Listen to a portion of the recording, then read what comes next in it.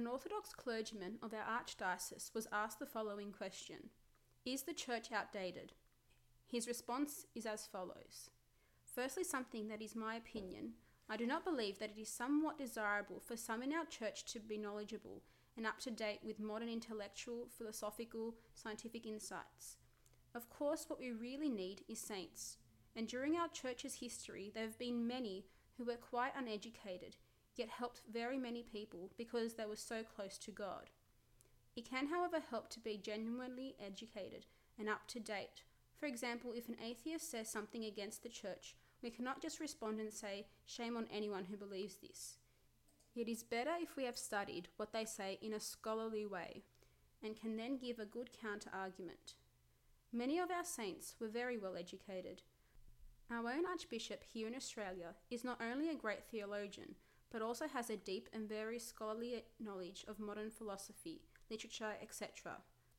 Professor Anthony, former president and co-founder of the Orthodox Christian Society, is one of the world's leading scientists in the field of headaches. My main approach to the question of whether the church is outdated is to say that we Orthodox are actually proud of the fact that our church is the genuine extension of Christ's ancient church. In its life and consciousness, the Orthodox Church has a unity with the church that Christ and the apostles started. Your question implies that there is something bad about being outdated. This is not applied to human endeavours. For example, a doctor that does not keep up to date does his patients a disservice. The church, however, is not a human institution. We cannot really define the church, but some seem to have come close to a definition. Holy Augustine said, "The church is Christ, who is among us and extended to the ages."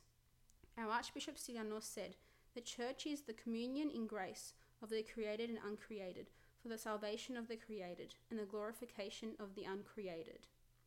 In other words, yes, our Orthodox Church has hardly changed in the last 100 years. Indeed, it has hardly changed the last 1,000 years.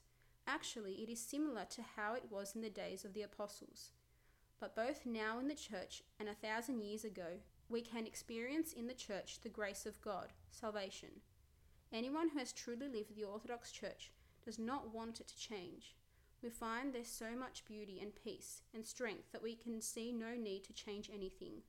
The church has always strived, and is still striving, in the words of Georgios Florovsky, to introduce us to a new reality, to new life, to change us and bring us through faith and repentance to Christ, so that we can be reborn in Christ through water and the Spirit.